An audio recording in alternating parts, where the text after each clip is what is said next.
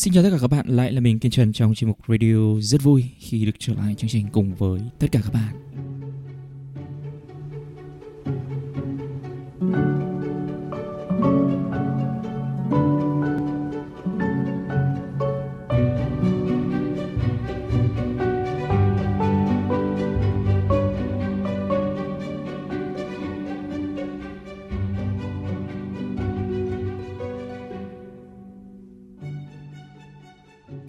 Naval Ravikant đã nói có 3 cái quyết định lớn nhất trong cuộc đời của bạn mà nó sẽ ảnh hưởng trực tiếp đến cái hạnh phúc lâu dài vào cái cuộc đời của bạn. Cái thứ nhất đó là thứ mà bạn làm. Cái thứ hai đấy là nơi mà bạn sống. Và cái thứ ba đó là người đi cùng với bạn. Và chúng ta chỉ cần làm tốt 3 cái điều này thôi, đúng không ạ? 3 cái quyết định lớn nhất này nó sẽ quyết định cái phần đời còn lại của bạn nó sẽ như thế nào. Khi mà chúng ta ra quyết định, có những lúc chúng ta quyết định rất là nhanh, đúng không ạ? Chúng ta quyết định mà không cần suy nghĩ, ngay lập tức luôn. Nhưng cũng sẽ có những cái quyết định mà chúng ta sẽ phải đắn đo cả năm trời, đúng không ạ? Có những cái quyết định mà chúng ta sẽ phải cân đo đong đếm, chúng ta phải tính toán, chúng ta phải suy nghĩ. Chúng ta không thể nào mà chúng ta quyết định vội vã được. Và 3 cái quyết định này chính là 3 cái quyết định mà chúng ta không thể nào chúng ta quyết định một cách nhanh chóng, đúng không ạ? Một cách vội vã.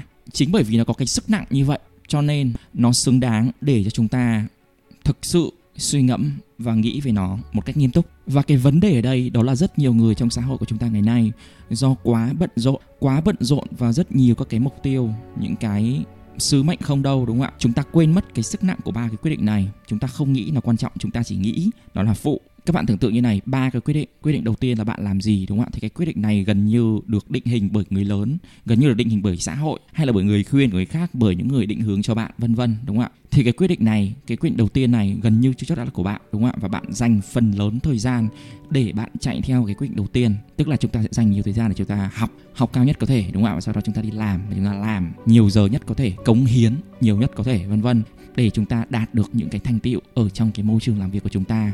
Và đây có lẽ là cái thứ mà chúng ta dành nhiều thời gian và tâm trí nhất để chúng ta suy nghĩ về nó. Bởi vì ở trong cái xã hội công nghiệp ngày nay, công việc gần như chính là cuộc sống, đúng không ạ? Và ngay kể cả ở trong cái môi trường giáo dục của chúng ta cũng như thế. Gần như tất cả những gì mà chúng ta học ở trên cái trường học truyền thống, đúng không ạ? Nó chỉ dạy cho chúng ta cái mục tiêu là kiếm tiền, đúng không ạ? Cái mục tiêu đó là xin việc. Và đây gần như là cái mục tiêu mà trường học nó hướng đến, đúng không ạ? Nó rất là bị lệch, đúng không ạ? Đó là cái mục tiêu đầu tiên. Nhưng vấn đề đó là chính cái mục tiêu đầu tiên này nó cũng không làm tới nơi tới chốn, đúng không ạ? Nó làm một cách rất là dở. Và cái vấn đề này chúng ta sẽ đề cập ở chủ đề khác. Cái vấn đề mà mình muốn các bạn thực sự hiểu đấy là cái sự lệch của giáo dục nó như thế nào.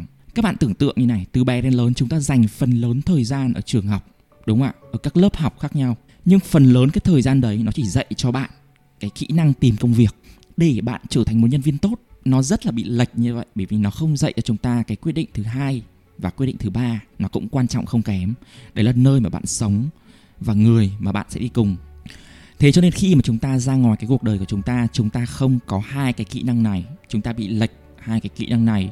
Đấy là lý do khi mà có rất là nhiều các bạn sinh viên hay là những các bạn mới ra trường vân vân, khi mà họ tiếp xúc với bạn khác giới chẳng hạn, họ không biết cách giao tiếp, họ không hiểu tâm lý của người đối diện, họ không biết cách chọn, họ cũng không biết đánh giá cái hệ giá trị của hai bên, họ không biết cách thấu cảm hay là quản lý cảm xúc của bản thân. Cho nên là họ gặp rất là nhiều khó khăn trong việc hiểu bạn khác giới của mình, hoặc là không thể giao tiếp được cái cảm xúc của mình một cách chính xác, không thể hiểu được cảm xúc của người đối diện một cách chính xác để có thể tìm ra lối ra, đúng không ạ? Để có thể hiểu được cái hệ giá trị của bên khác giới. Và phần lớn chúng ta chỉ được nghe những cái lời khuyên ba xàm ba xí rất là nông cạn ở trên mạng, đúng không ạ? Hoặc là ở trong mấy cái cuốn sách ngôn tình, hay là ở trên phim Hàn Quốc, hay là những cái lời khuyên, những cái mẩu chuyện câu view, đúng không ạ? Hoặc là những cái lời khuyên từ bạn bè hay những cái người đi trước vốn có những cái mối quan hệ cũng đổ bể hoặc là chưa chắc đã thành công, đúng không ạ? Nhưng mà họ lại rất hay thích ra lời khuyên.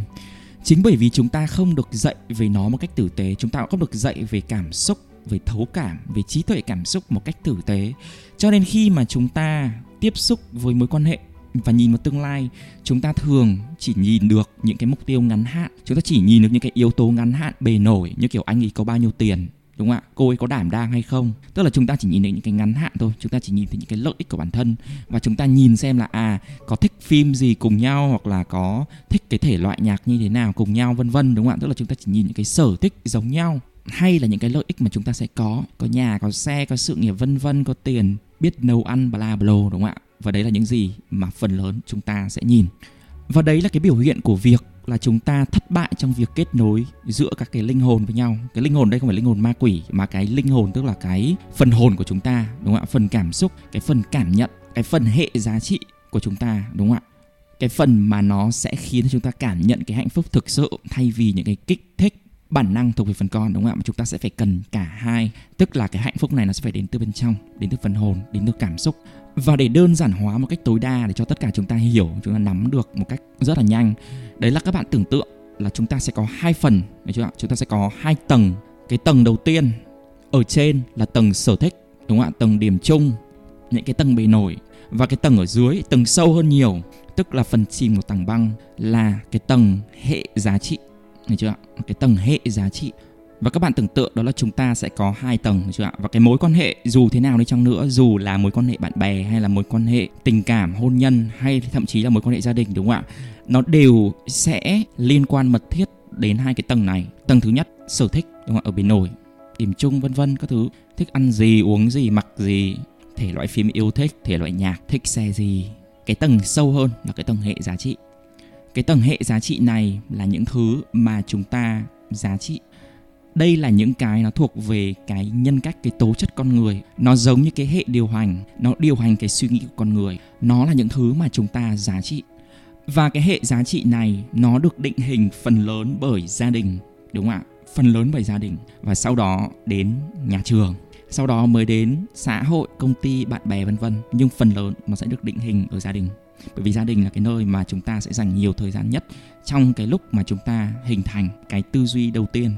Và gần như chúng ta sẽ được thừa hưởng cái giá trị, cái hệ giá trị của cha mẹ chúng ta, của ông bà chúng ta. Ví dụ nếu mà bạn sinh ra trong một cái gia đình mà cha mẹ của bạn là những người giá trị cái sự ổn định, giá trị cái sự phục tùng, cái sự trung thành với một cái tổ chức, đúng không ạ? Giá trị cái sự ngoan ngoãn, cái sự vâng lời, cái sự cúi mình trước quyền lực. Thì khi mà bạn lớn lên, bạn cũng có một cái xu hướng giá trị những cái thứ như thế. Bạn sẽ có một cái xác suất rất là cao chạy theo đám đông, trung thành theo một cái tổ chức, tin và phục tùng tiền và quyền, ví dụ như thế. Mặt khác, nếu mà bạn rơi vào một cái gia đình có một cái hệ giá trị biết hy sinh cho người khác, suy nghĩ đến cảm xúc của người khác, tôn trọng cái quyền tự do cá nhân, không thao túng, không bạo lực, thì cái đấy khi mà bạn lớn lên nó sẽ trở thành cái hệ giá trị của bạn.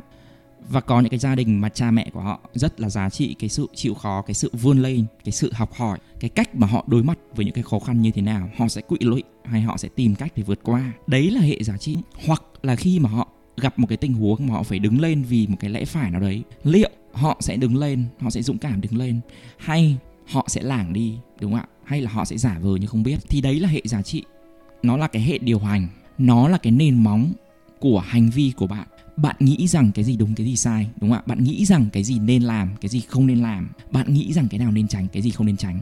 Bạn nghĩ rằng vật chất quan trọng hay không quan trọng. Bạn nghĩ rằng một cái kỹ năng có thể học được hay là nó thuộc về năng khiếu. Thì đấy là hệ giá trị. Nó là cái bộ cốt hệ điều hành ở trong đầu của chúng ta. Nó nằm sâu ở bên trong tiềm thức của bạn. Nó khiến cho bạn có những cái cảm xúc của ngày hôm nay. Nó điều khiển, nó quyết định cái suy nghĩ, cái thái độ và cái hành vi của bạn. Và đấy là cái lý do mà cái hệ giá trị nó rất là quan trọng. Hai cái gia đình không có cùng cái hệ giá trị, hai con người không có cùng cái hệ giá trị. Một người thì thích hòa bình, đúng không ạ? Một người thì sử dụng lý lẽ để nói chuyện, một người thì sử dụng tư duy phản biện. Còn người kia thì hoàn toàn là một cái bộ máy bản năng, phi logic, thao túng, thích bạo lực, thích kiểm soát, không tôn trọng quyền tự do cá nhân. Còn người kia thì tôn trọng quyền tự do cá nhân, đúng không ạ? Hai cái hệ giá trị này liệu theo bạn có thể dài hạn được không? Mà tất nhiên là họ có thể date một khoảng thời gian ngắn, đúng không ạ? Bởi vì who cares, ai quan tâm. Thời gian ngắn thì quan trọng gì, đúng không ạ? Nhưng mà mình đang nói vấn đề dài hạn, mình nói vấn đề bạn đời.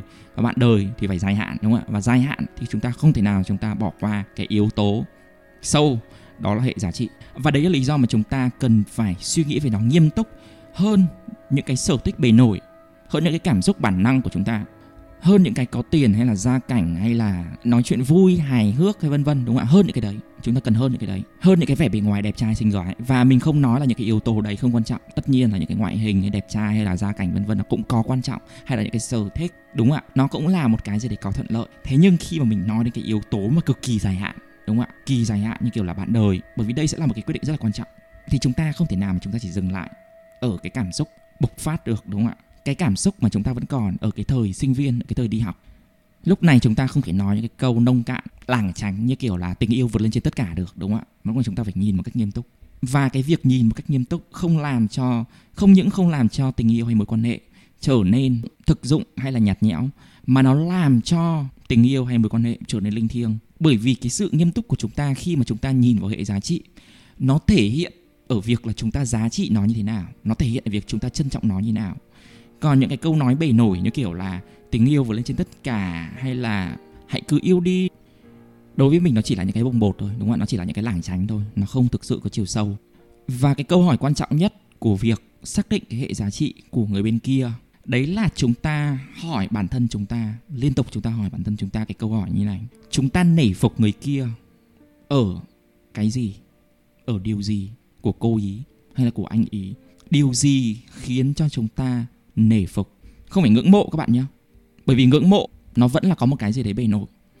Cái mà chúng ta cần nhìn vào đó là chúng ta nể phục cái gì. Khi mà chúng ta yêu một người nào đấy, chúng ta không thể yêu nếu mà chúng ta không nể phục cái con người của người đấy, đúng không ạ? Bởi vì nếu mà bạn không nể phục bất cứ một cái tính cách, cái tố chất nào, cái giá trị của người ta, thì cái việc yêu lúc này nó trở thành bản năng, đúng không ạ?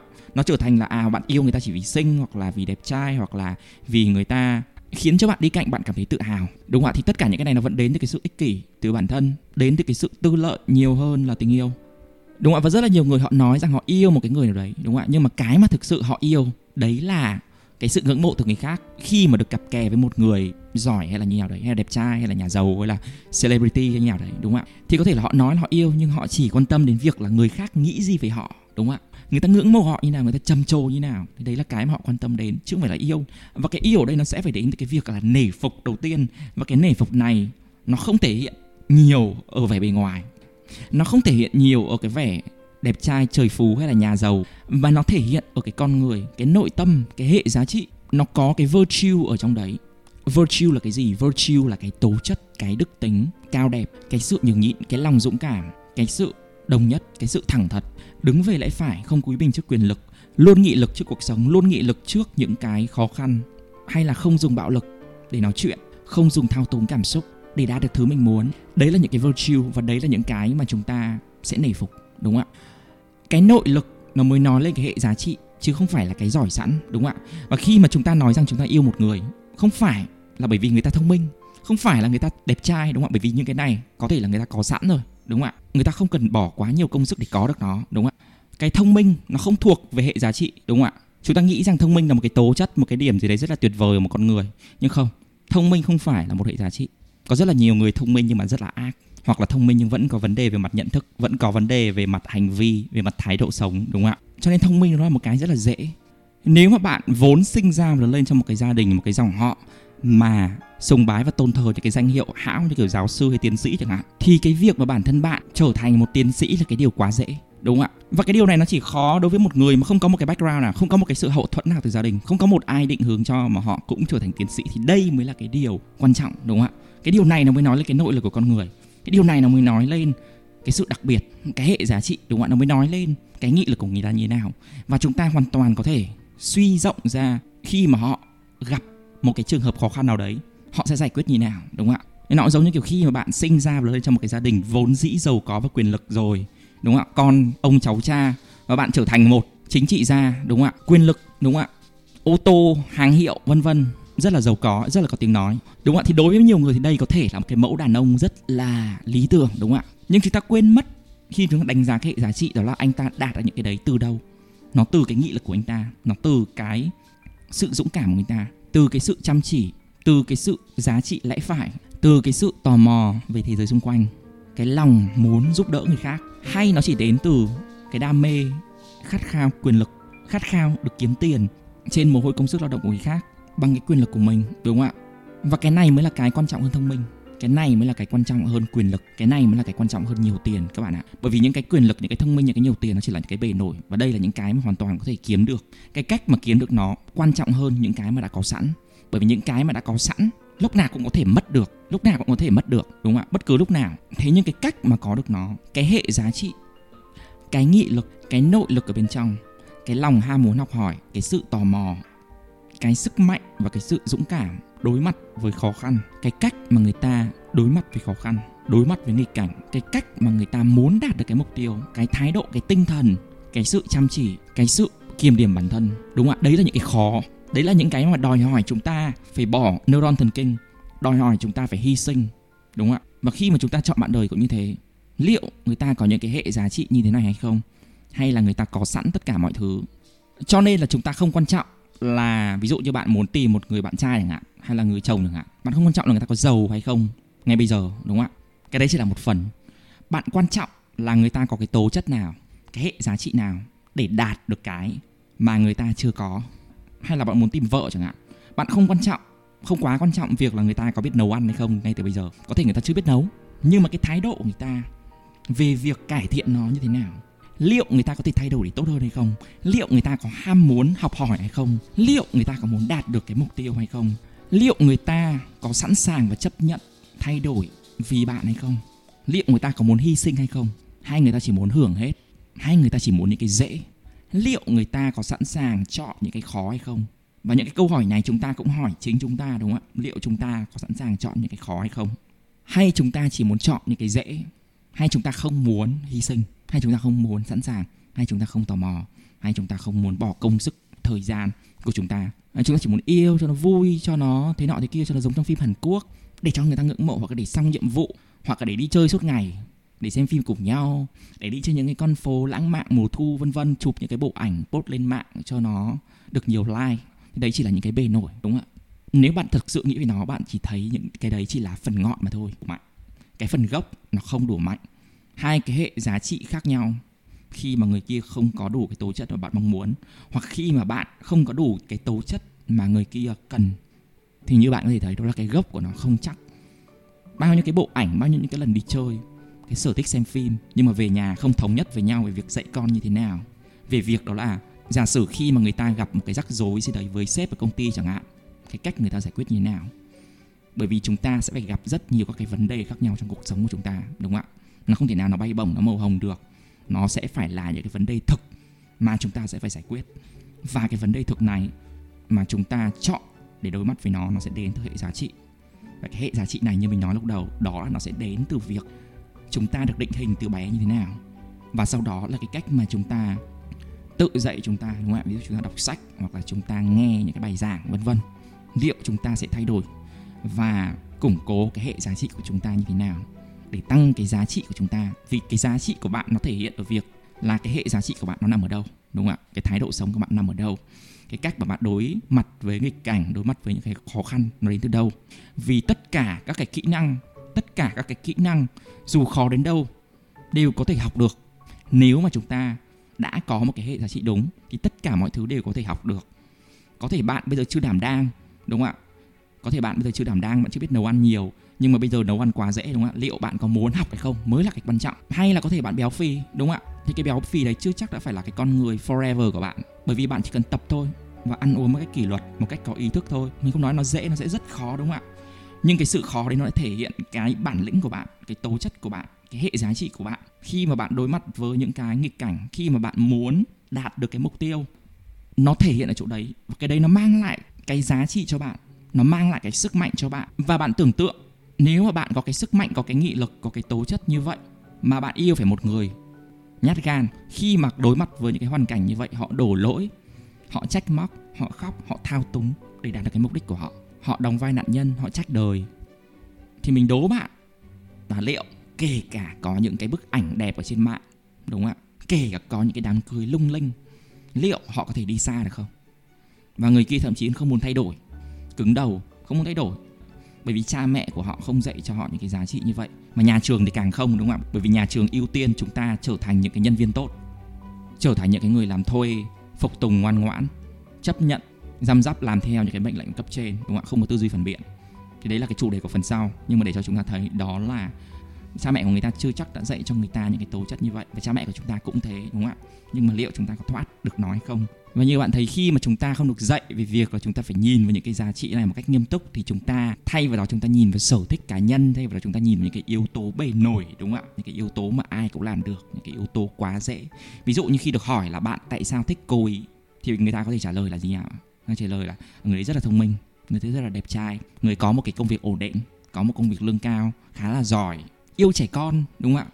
Và họ nhầm lẫn cái khái niệm, đúng không ạ? Họ nghĩ rằng đấy là hệ giá trị nhưng không phải. Kể cả cái yêu trẻ con các bạn ạ, nó không hề nói lên việc là anh ta hay là cô ý là một người thánh thiện, đúng không ạ? Hay là cô ý là một người yêu loài người. Bởi vì cái yêu trẻ con đây nó có thể nó chỉ thể hiện đấy là thấy một đứa trẻ cute, đúng không ạ, thì ra trêu nó, trêu đùa với nó, đúng không ạ, nó đáng yêu thì ai chả yêu. Nhưng nó có thể hiện ở cái việc đó là người ta sẽ dành cái công sức của người ta, cái thời gian của người ta để tạo nên một cái nền giáo dục tốt, không độc quyền, kích thích sự sáng tạo cho trẻ con hay không, đúng không ạ? Cái đấy mới là yêu trẻ con, cái đấy mới là cái khó, cái đấy mới là cái thực chất. Còn cái việc mà ra chơi bời với trẻ con, ra chơi đùa với trẻ con, vui vẻ cười đùa, nó lại là cái điều quá dễ mà ai cũng có thể làm được, mà thậm chí chúng ta còn thích làm cái việc đấy, đúng không ạ? Cái khó ở đây đó là cái giải quyết các cái vấn đề thực sự, thực chất. Hoặc là khi chúng ta đi chơi, có thể chúng ta dễ dàng nói những cái câu như kiểu yêu hay nhào đấy, đúng không ạ? Nhưng cái yêu ở đây nó không chỉ thể hiện ở cái lúc mà cả hai người đều sướng, ở cái lúc mà cả hai người cùng hưởng thụ, cùng sung sướng, mà nó thể hiện nhiều nhất ở cái lúc mà một trong hai người gặp khó khăn thì người kia sẽ làm gì, một trong hai người rơi vào cái trường hợp là khốn khó thì người kia sẽ làm gì. Tất nhiên là cái việc mà người này khó sẽ khiến cho người kia khó xử, đúng không ạ? Nhưng mà liệu người ta có cao thượng, có đủ cái sự cao cả, có hỗ trợ giúp đỡ mà không kể công xong thì nó lại mất hết rồi, đúng không ạ? Thì liệu người ta có làm được những cái điều như thế không? Hay là người ta chỉ quan trọng những cái lúc hưởng thụ thôi, còn những cái lúc mà kiểu không nhất thiết cứ phải là gặp khó khăn, nhưng mà những cái giai đoạn mà bình thường, đúng không ạ, không có ăn chơi, không có nhảy múa, không có hưởng thụ, cái giai đoạn mà phải đối mặt với những cái trách nhiệm bình thường trong cuộc đời, trong cuộc sống hàng ngày, đúng không ạ, những cái trách nhiệm rất là tẻ nhạt mà không có ai công nhận, liệu người ta có vượt lên trên chính cái bản thân của người ta để người ta tìm ra cái niềm vui, cái sự hạnh phúc và cái ý nghĩa ở trong những cái công việc như thế hay không? Hay khi mà gặp khó khăn, người ta lại than vãn, người ta lại trách móc, người ta lại lý do, người ta lại nạn nhân, người ta lại đổ lỗi. Và mình muốn bạn phân biệt được cái đấy, đó là cái yêu trẻ con mà mình vừa đề cập đến lúc đầu. Bạn phải phân biệt được là nó không thể hiện ở việc là chơi với trẻ con, nó không thể hiện ở việc đó là ra vuốt má đứa trẻ con, và nó thể hiện đó là khi một đứa trẻ nó bị cha mẹ của nó bắt nạt, nó bị cha mẹ của nó đánh, thì liệu cái người mà lúc nãy chúng ta nói là yêu trẻ con có đứng lên để bênh vực đứa trẻ, hay là lại đứng về phe của hai cái kẻ bạo hành kia mà lại trách móc đứa trẻ là mày hư rồi nọ thế kia, đúng không ạ? Liệu người ta sẽ đứng lên, người ta bênh vực kẻ yếu, bênh vực đứa trẻ, đấy mới là yêu trẻ con. Liệu người ta có đứng lên để người ta làm cho phụ huynh, cha mẹ bớt u mê và vứt con vào những cái nhà tù nhồi sọ, hay là chỉ ra vuốt má đứa trẻ con, hay là chơi cá ngựa với nó? Thì cái virtue, cái giá trị, cái tố chất nó nằm ở đấy các bạn ạ. Cái hệ giá trị nó nằm ở đấy, chứ không phải việc ra vuốt má trẻ con. Và cái cách mà chúng ta tìm bạn đời cũng như thế. Chúng ta phải nhìn vào cái hệ giá trị, cái thái độ, cái sự dũng cảm, cái hành động, cái hành vi, đúng không ạ? Cái nội lực của người ta. Chứ chúng ta không nhìn vào những cái bề nổi, chúng ta không nhìn vào những cái dễ. Bởi vì cái dễ ai cũng làm được. Và cái cuộc đời của chúng ta, khi mà chúng ta gắn liền, chúng ta gắn bó với một người, đúng không? Chúng ta đi cùng với một người trong khoảng thời gian dài, chắc chắn nó sẽ có rất nhiều các cái vấn đề, những cái trách nhiệm, những cái sự bất ngờ, đúng không ạ? Chắc chắn nó sẽ có rất là nhiều vấn đề khác nhau trong cuộc sống. Và nếu mà người ta chỉ chọn những cái dễ, nếu người ta chỉ quen với những cái dễ, khi mà gặp khó khăn, cái cây nó sẽ đổ rất là nhanh, đúng không ạ? Vì cái gốc của nó không có. Thêm một cái ví dụ nữa cho các bạn dễ hiểu về việc hệ giá trị nhá. Đó là một người luôn luôn nói rằng họ rất là yêu bản thân. Tôi yêu bản thân của tôi, đúng không ạ? Nhưng cái yêu bản thân này của họ, nó lại thể hiện ở cái việc mà quá dễ. Ví dụ như xem Netflix cả ngày, đúng không ạ? Nằm ngủ đến 10 giờ, đi chơi, đúng không ạ? Sống một cái cuộc sống dễ dàng, nhẹ nhàng, thượng lưu, vân vân, thể hiện ở trên Face, đúng không ạ? Và họ nghĩ rằng đấy là yêu bản thân. Nếu mà yêu thế thì ai cũng yêu được, đúng không ạ? Quá dễ, nó không thể hiện hệ giá trị, không có bản lĩnh, nó không nói lên điều gì. Bạn cũng làm được điều đấy, ai cũng làm được điều đấy. Đấy là buông thả, chứ không phải là yêu bản thân. Cái yêu bản thân ở đây, nó phải đến từ cái việc khó, nó phải đến từ những cái việc mà bạn muốn làm, bạn thực sự muốn làm, nhưng mà nó không dễ. Nó phải đòi hỏi cái nghị lực của bạn, đúng không ạ? Ví dụ yêu bản thân ở đây có nghĩa là bạn sẽ chấp nhận tập mỗi ngày, chấp nhận đổ mồ hôi, đúng không ạ?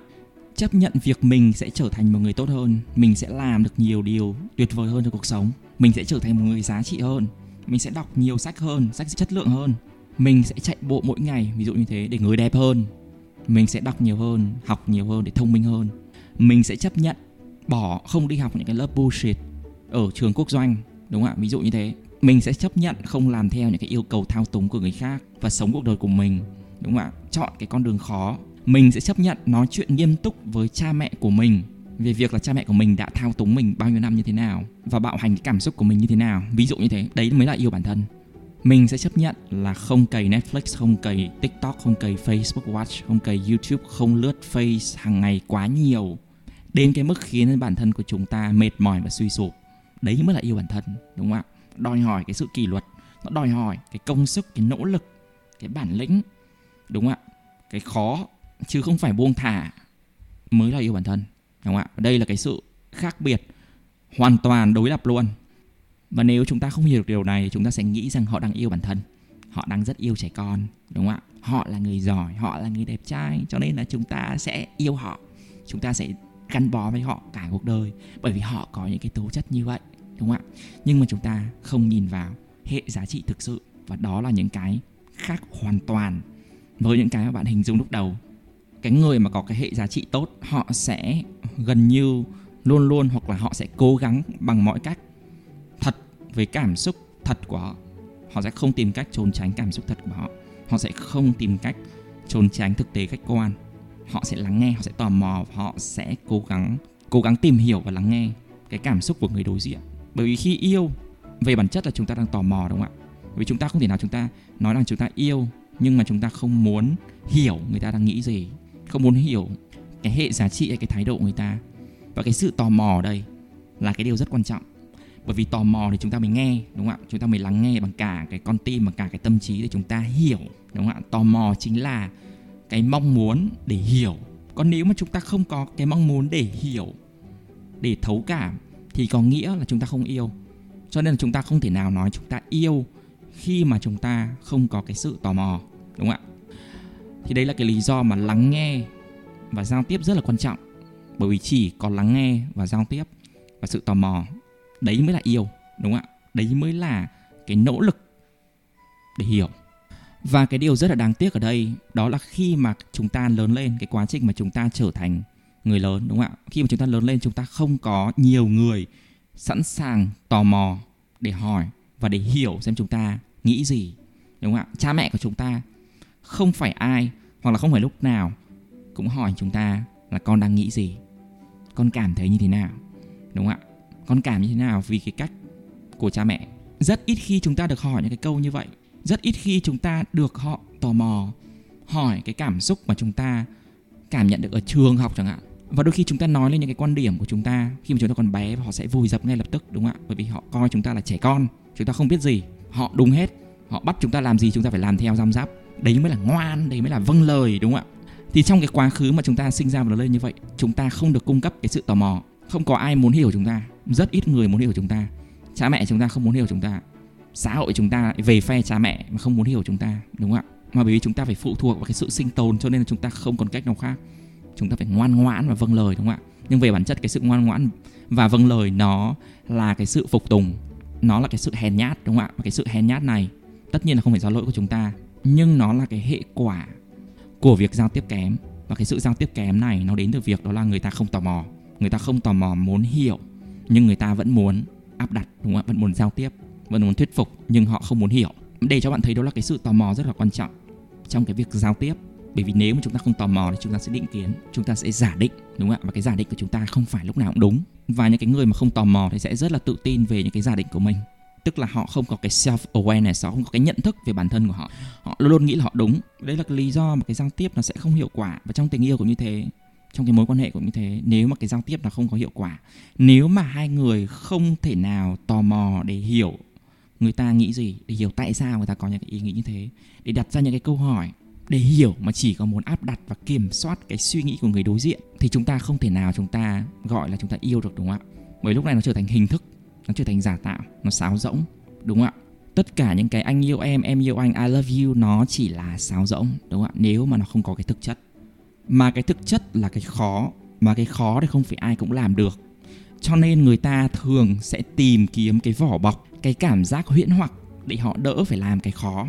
Ví dụ như họ sẽ phải chụp ảnh, họ đi chơi ở những cái nhà hàng sang trọng, họ đi du lịch cùng nhau, đi resort cùng nhau, vân vân, đúng không ạ? Họ làm những cái điệu bộ khá là giả tạo, khá là gượng gạo, đúng không ạ? Rồi là họ thể hiện với người khác, vân vân.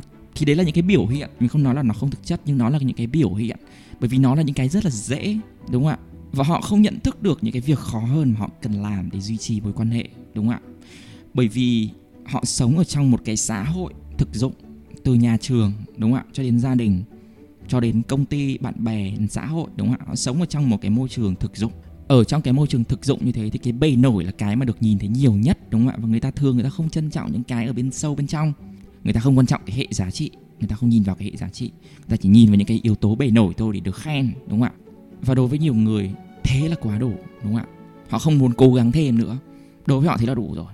Chỉ là cái nhu cầu thể hiện cho người khác thấy mà thôi. Chỉ là chơi vui, đúng không ạ? Phục tùng những cái sự ích kỷ của bản thân mà thôi.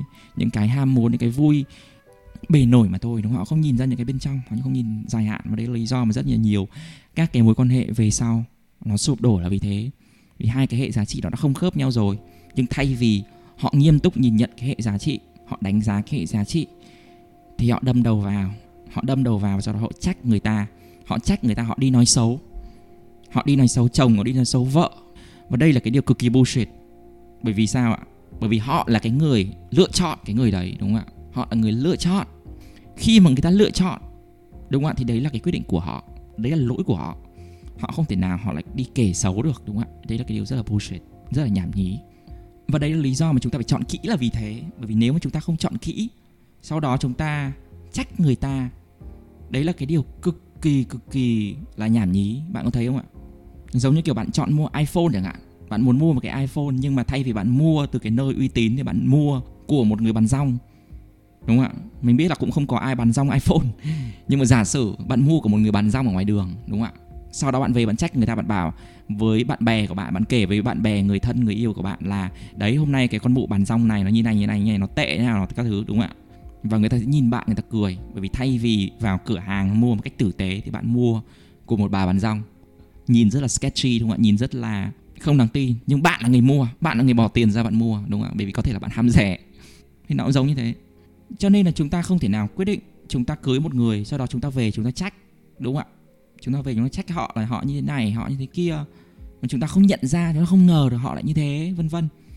Và cái việc mà chúng ta nói như vậy, chúng ta trách như vậy, nó vẫn nói cái điều đấy là chúng ta không nhìn nhận lại bản thân của chúng ta. Bởi vì chúng ta mới là người có lỗi, nhưng chúng ta thay vì nhìn nhận lại bản thân của chúng ta và chấp nhận là chúng ta đã ngu như nào, chấp nhận chúng ta đã cẩu thả như thế nào, thì chúng ta lại đi trách người ta để che đậy cái lỗi của chúng ta, đúng không ạ? Che đậy cái thiếu sót của chúng ta. Và lần sau chúng ta cũng sẽ lại mắc lại cái sai lầm như thế. Và đôi khi thậm chí cái vấn đề mà bị nói xấu chưa chắc đã phải của họ, đúng không ạ? Đôi khi có thể chỉ là chúng ta phóng đại lên. Cái kỳ vọng của chúng ta có thể chúng ta ham muốn quá cao, đúng không ạ? Nhưng có những cái kỳ vọng quá cao mà người ta không đáp ứng được, sau đó chúng ta trách họ.